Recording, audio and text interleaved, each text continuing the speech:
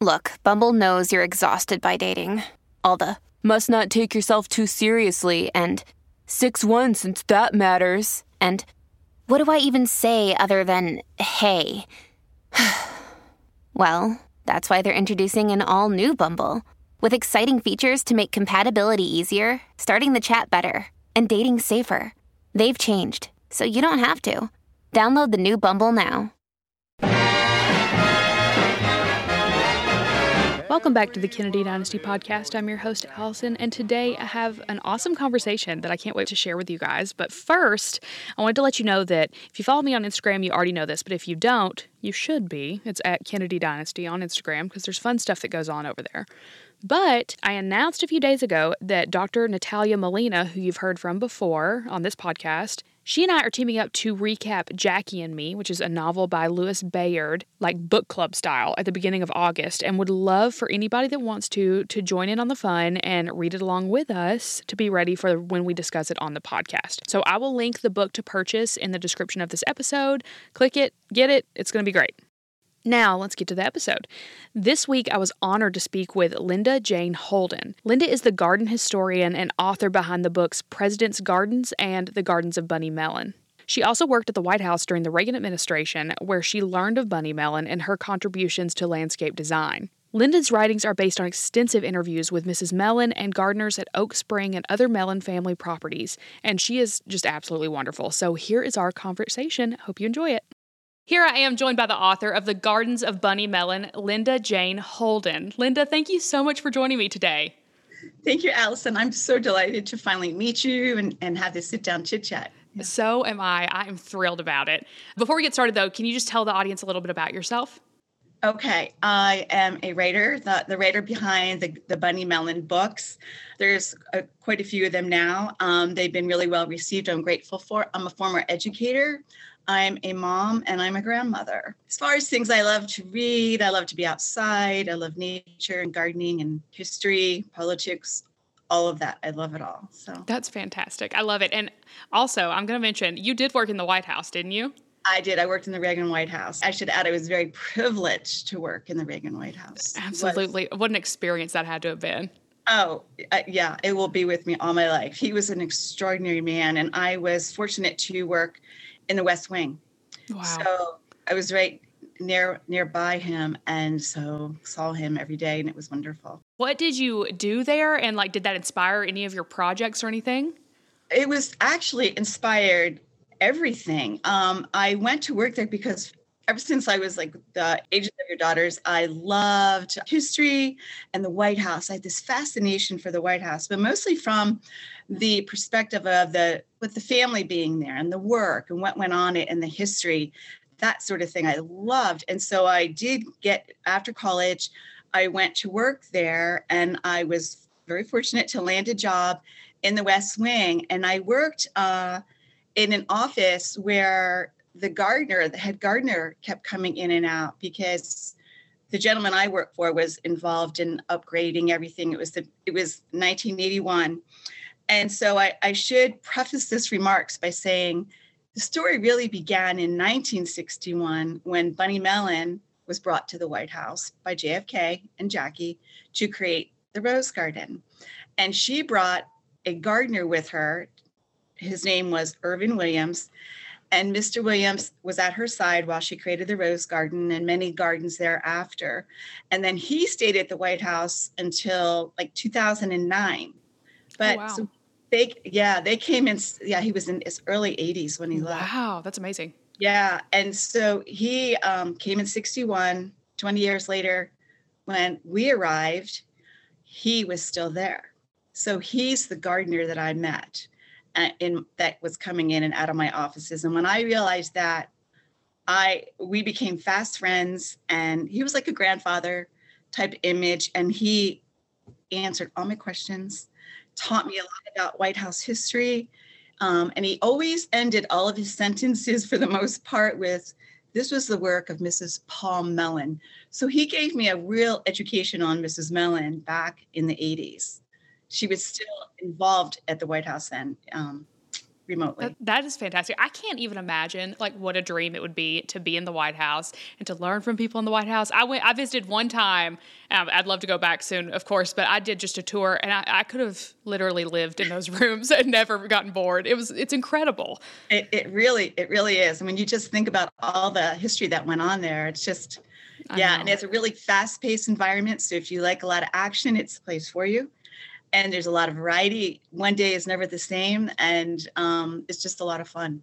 Oh, I learned so much. I bet. How amazing. So I've never done an episode on Bunny Mellon, which is crazy, honestly, at this point that I still have not. But I'm so glad you're here. So will you tell us just a little bit about her backstory, her life and career, just a few things about her? Okay. Bunny's story is really a great American story. She was an East Coast girl, as am I. She was born in New York City in 1910 and then grew up in Princeton, New Jersey, and where her father built a very large house, and she watched. She said she was close to her father, but they didn't have a lot of conversations, but Bunny watched and followed the gardeners and observed. And so she learned a lot more is taught than caught. And in the summertime, she would go and spend about 6 weeks or so with her grandparents in New Hampshire and in Massachusetts, and especially her grandfather. She loved her grandfather, and he really instilled within her a deep love of country and patriotism. He was a gingham manufacturer, and so that's why you see a lot of gingham in her interiors and things, because she was always bringing her family heritage into her work. And so her grandfather was Arthur Lowe, and she just adored him. They wrote a lot of letters, and he had a wonderful influence in her life. And so then she came to Middleburg, Virginia, which is near where I live. She wanted to go to school there. So she went to Foxcroft School and excelled there. That's where the girls would sleep outside on the porches to stay healthy, studied equestrianism and things like that. And then she was married to a man named Stacy Lloyd. Her goal in life was to be like the state and art director, but she wasn't allowed to go to college. And back in that, her father told her that she needed to find a husband and get married. And so he gave her a list and said, pick one. And so she ended up marrying this guy named Stacy Lloyd from Philadelphia. And they settled in Millwood, Virginia. And then the war came, World War II. And then they divorced. They had 2 children. And then she married Paul Mellon. And Paul Mellon his father was Andrew Mellon, who created the National Gallery of Art and gave that as a gift to the nation. So she comes from this wonderful, rich legacy of giving to America, love of country. And I just love that about her. And so then as time went on, she gardened since the time she was 7 years old, is what she told me. And then when she got to know Jackie and they became good friends, they were like 19 years apart, but they were great friends until Jackie passed away. But it was during that time that JFK asked her to create the Rose Garden for him at the White House. So she also, we'll definitely get to the Rose Garden, but I had a question because I read in your book, I saw just all the connections that she made that were amazing. And not just the Kennedys, some incredible people. So can you tell the audience a few of those connections that she worked with? Oh, yes. Well, when she was a young woman, she bartered dresses with a fashion designer at the time named Hattie Carnegie, and which is interesting. She made a garden for Hattie, and Hattie gave her clothes in return. And then it's really funny because she got to know Johnny Schlumberger, the French jeweler, who also worked at Tiffany's, and he told her that she didn't dress well back then. He's like, Bunny, you really need to work on your attire here. So he took her to Paris and introduced her to Cristobal Balenciaga there. And Cristobal Balenciaga then dressed her for many years and all of her clothes. That's just how it was done. And then he decided to retire. And then one day he walked her across the street and introduced her to Hubert de Givenchy, who had opened his new house there right across the street. And he said, Bunny, Hubert will now dress you. And so I also got to meet Mr. Givenchy and his partner, Philippe Benet. They were the most gracious, wonderful men I think I've ever met. Givenchy told me that he was afraid that in the beginning that, she wouldn't be comfortable with him, but he said they got along really well. And he said that he would often get to know his clients really well because he would do the fittings for them. He wouldn't send his staff in. And he said with Bunny, he said, we had so much in common.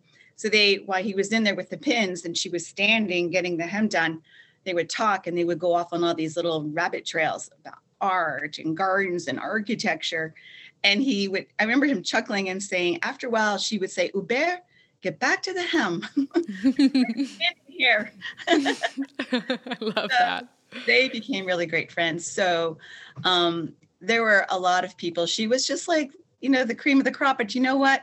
She had a really few close friends, Jackie and Hubert and Philippe, I would say. But she was very private and not interested in the social circuit. She had to go and be Mrs. Paul Mellon, especially at the National Gallery of Art, because he was the sponsor of it. And so she had to go, and she did a lot of the events there, and she enjoyed that part of it. But she was really great at afterwards staying back and went back to all the help and would go around and thank everyone personally for coming. And then she really wanted to go party with them afterwards instead of elitist. I love it. She sounds like an incredible woman. I know. That's one reason I was just so captivated. I mean, Mr. Williams, from everything he said all those years, and then when I met her, it was like unbelievable. It was like a spell was cast, and it was just magical to me. She had done so much, and that's one reason I got interested in writing The Gardens of Bunny Mellon. So I was looking for the Rose Garden archives and found that they were not in Washington, D.C. They were out at Bunny's, her own personal garden library out in Upperville, Virginia. So the rules at the time, this was like 2009, and she was 99 years old. The rules were write a letter to her at her library and telling her what you wanted. So I did, and I wrote and a little note and said I would like asking to see the Rose Garden archives, and mailed it on a Monday. And the next day, the librarian called me, not even like 24 hours later. And I knew we lived close, but not that close. But anyway, he said that, yes, I was welcome to come see the archives, but most importantly, she wanted to meet me. And I remember saying, why? And, it's first was like, you think, oh, am I in trouble? What did I do? And, so anyway, I ended up out there. And when I first met her, she was just very casually, she had her kids' tennis shoes. I mean, I was just so comfortable with her. And she had this honey, sweet voice and this sweet, sweet smile. I just love being around her. So we first sat there in front of that immense Rothko you see pictures of in her library for a couple hours. And I was afraid. I mean, I wasn't interviewing her because I wasn't planning to write a book. So I was like, well, I got to have some questions to ask her. But I was afraid of what she would ask me. And sure, I was afraid she was going to ask me about working in the White House because I'd worked for a Republican. And I knew she was a Democrat. Yes. Even though Mr. Mellon was a Republican. So I overthink everything. And so sure enough, she turned to me. She had her Coke and I had some ice water. And she said, now, Linda, you worked in the White House. And I said, oh, here we go. You're getting ready for it. Yeah. And there's these little French chairs. And I remember sitting up really straight on this little chair and looking her in the eye, and she said, which president did you work for? And I said, Mrs. Mellon, I worked for Ronald Reagan. And she threw her arms wide and she said, oh, Ronnie was my second favorite president, but Jack was my first. Oh, how wonderful. I know. It was so dear. And then we were just off and running. And one of the questions I asked her, I didn't ask many questions. She did most of the talking. I just mostly listened. And we were there to talk about gardening at the White House. But I asked her, I said, what is your favorite color? And she said, Linda, that is not important. And I said, well, I'd really like to know. I'd heard it was blue, but I mean, color is important to me. So I said, I'd really like to know. And she said, all right, blue, all shades of blue. I love it. I know that's really come in handy over the years, knowing that. I bet. That's amazing. Wow. Wow. What an awesome opportunity that you got to meet and spend so much time with her. It's incredible. I know. And it wasn't planned. It just happened. And that's that was one of her favorite words, Allison, happenstance. How in life things just happen, happenstance. So I love that. Wow. It was all happenstance. Yes. That's kind of weird that you just said that, because I actually used that in a phone conversation earlier this morning, and I never used that word. And then you just said it. So that's kind of funny. Maybe that's my new word too. I hope it is. It's a good word. It is. Okay. Well, let's get to talking more about the Rose Garden then. Okay. So I read in your book, which I never knew this, that it was kind of inspired by the Gardens of Versailles a little bit from their trip in 1961, which I'm going to Versailles for the first time in a couple months, and I'm so excited, knowing that now even more so. So can you talk about just the inspiration, the contacting Bunny Mellon about it, how it went down, all the things? Yes. So the Kennedys went on their first European tour out into the world. It was the end of May to August 1961, and they went to Versailles, and de Gaulle entertained them in grand style for several days. I think it was last day, there was a great dinner, and then they watched a ballet. Jackie wore this beautiful dress that Givenchy had made for her. Now, she chose to dress, with American designers, but Givenchy had been her designer, and she decided that she was going to wear his dress, his design, as a tribute to the French, since they were there, and, she loved France. So after all of the activities of the evening, they were back in the cars. So it's dark, and the buildings are bathed in this soft filter light. The fountains are going, and they drive over by these fountains and gardens, and they get out, and they walk across and just take in it's like a haunting, really emotional scene. Then they walked again to another place. And at one point, JFK held Jackie's arm. He's starting to feel really romantic with her, and held her arm. And you could tell he was struck by this. Hugh Sidey, who traveled with the Kennedys, wrote about all these lovely little details way back then. When you need mealtime inspiration, it's worth shopping Kroger, where you'll find over 30,000 mouth-watering choices that excite your inner foodie. And no matter what tasty choice you make, you'll enjoy our everyday low prices, plus extra ways to save, like digital coupons worth over $600 each week. You can also save up to $1 off per gallon at the pump with fuel points. More savings and more inspiring flavors make shopping Kroger worth it every time. Kroger, fresh for everyone. Fuel restrictions apply. So JFK came home and realized that what was at the White House just wasn't what he wanted. He was really impressed with the way de Gaulle had wrapped himself in his countrymen, the French culture. And so that's what JFK wanted. So that was like May, June, and it was early August. Also, interestingly enough, August 7th is the day that JFK signed legislation creating the Cape Cod National Seashore. So he was up there at the Cape. He signed it in the Oval Office, but then he was up at the Cape with his family, and they sailed down to the Mellons' home in Osterville for a picnic. They all love to picnic a lot. And it was at this picnic that Bunny said he barely got off the boat, and he sat down with her and asked her to make him a garden.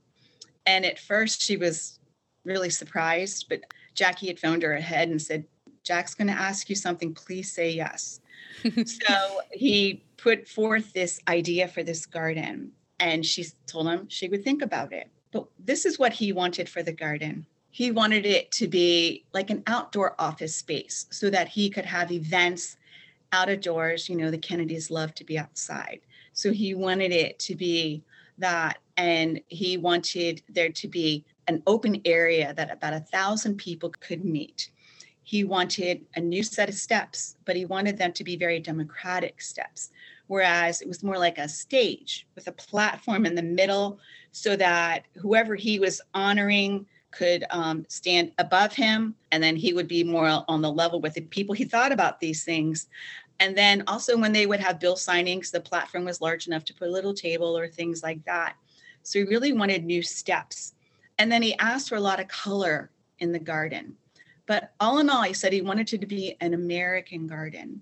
And he wanted it to be in the traditions of Washington and Jefferson. So that's kind of where a lot of it came from. Now, at the same time, Jackie was doing her restoration in the house.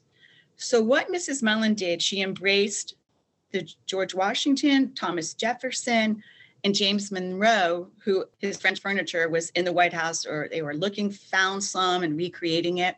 She brought that into the garden. So it's so cool because the lawn is very much like a bowling green. George Washington had one at Mount Vernon. Monroe had one at his house in Charlottesville. It's called the Highlands now. And so that is representative of Washington. Now, Jefferson loved crab apples, and he had a garden book. He'd written his own garden book. He loved to garden. And so he'd written in there as one of his favorite trees was the crabapple tree. And the trees are really important there in DC because DC is on a swamp. And trees are good for stabilizing swampy areas, which Versailles is also. And I can tell you more about that later for when you go, what to see and some people to talk I would to. love that. Yes. Yeah. I have it all set up for you. So that's what the crab apples came in because they harkened back to Thomas Jefferson. So that was why they were important. The Solangianas, the magnolias she found in the corners, she found nearby. They just put in a new sewage system that Mr. Williams knew about. JFK did not want to spend a lot of money, so they went around looking for trees in DC and then found this magnolia. So the design was really historical. The Kennedys loved history, whereas they respected the traditions of the past.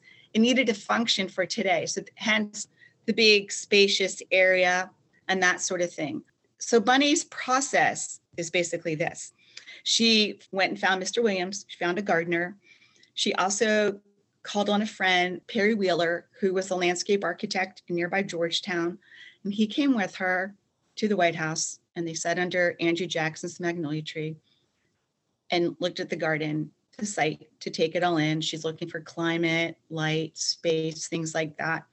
And JFK came bounding across the lawn and said, Bunny, do you have any plans? Do you have any ideas? And she's like, not yet. And it's because she always needed an inspiration. She always had to have something that triggered her imagination. Mm-hmm. And so that didn't come to her until October. And she was walking down the streets in New York City, and she was walking by the Frick Museum and saw these magnolias against this pink stone. And all of a sudden it just clicked. And she said, that's it. Hence, so that's where the idea for the magnolia came from. During the site visit, she and Mr. Wheeler decided that the White House was so stark, all the white, so stark, and they wanted to soften it. So when she saw these magnolias, she knew they would soften it. And the other thing about the magnolias is, other than the fact that they were free, is she chose them not for their blossoms. Most people think you choose a tree for the blossoms. She didn't. She loved the silvery gray color of the bark and the form of, and the way the branches, fanned out. She loved that. The nod to Monroe was the French manner of the design. It's really created, it's like the garden is like one of the gardens you'll see at Versailles, the Bosquets. They're smaller gardens. You'll see the long avenue, the long view that his name is André Lenotre created there. But then he had all these smaller garden spaces they called Bosquets, and each one was different and had a different theme. So the Rose Garden is very much like one of Lenotre's Bosquets at Versailles. Wow. And it has the borders that have the French geometric part. The old French classic gardens always look to be orderly and to have symmetry. So the symmetry came in way the plants were planted in such an orderly fashion. But it even got down to the actual leaf. When you look at leaves, the symmetry on the veins of the leaf, you can see how it all is symmetrical. And so that was important too. Bunny always went down to the tiniest detail. In France, they call them broderies, the flower beds, and it's the array of flowers. JFK wanted lots of flowers and bold colors. That's not Bunny's way, but she only did gardens for her friends. And whenever she did, she felt a person who made their own garden should make it for themselves. So anybody she made a garden for, she didn't make it what she thought it should be. She made it for them. Her garden was very different. The colors much softer, but he wanted bold colors. So that's what he got. Yeah.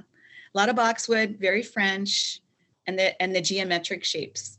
She also and then the diamonds you see in the plans, they are a grayish Santolina, that frame. They're Catherine crab apples, or they were when she planted them. And the diamonds also very French. They always included diamonds the French did in their designs. So I noticed that throughout your book, actually. When I was looking, I saw the similarities between the two. And that's something about your book, too, that's so beautiful, is that you laid out all the different regions and places that she designed.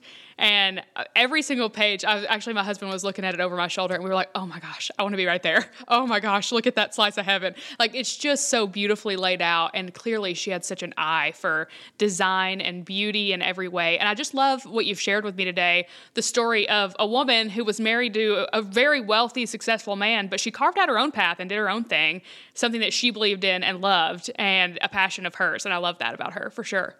And I think it's important that to emphasize too, and I love this about Bunny, is that her family hired gardeners. I mean, they were the hired help, but that didn't matter to her. She sought an occupation, what her family considered the hired help, and so they were a bit mystified by that. But she was true to herself. She knew that's what she loved, and this whole wonderful world opened up to her because of that.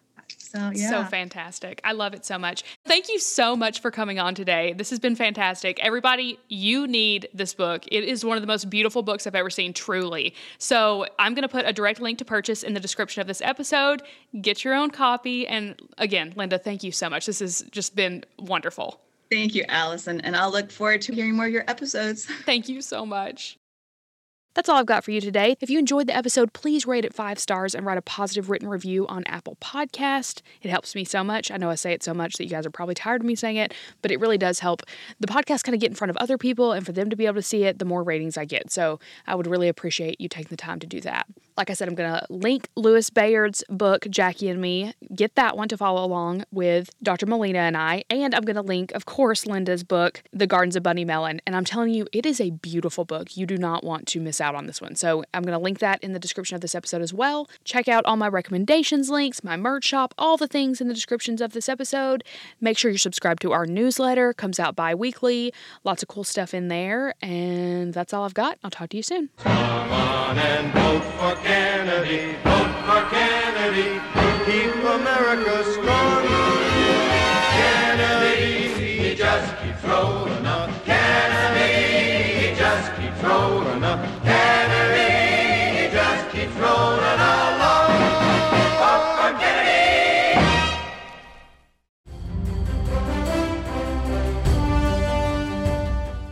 This is Peter. And this is Tom. We want to tell you guys a little bit about our podcast. Tom and I met in college, became best friends, and then teachers almost 20 years ago. Sometimes school just does not allow us to elaborate on the topics that we find interesting, like the real shark attacks that inspired the movie Jaws, or the real historical context to Indiana Jones artifacts. Where does cereal come from? Or are zombies real? Does Ben Franklin really deserve to be on a $100 bill? On our podcast, just like in our class, there are no stupid questions. Just two friends having a lighthearted conversation about history, pop culture, and the context of current events. Listen to History Teachers Talking Podcast from Evergreen Network, anywhere you get your podcasts.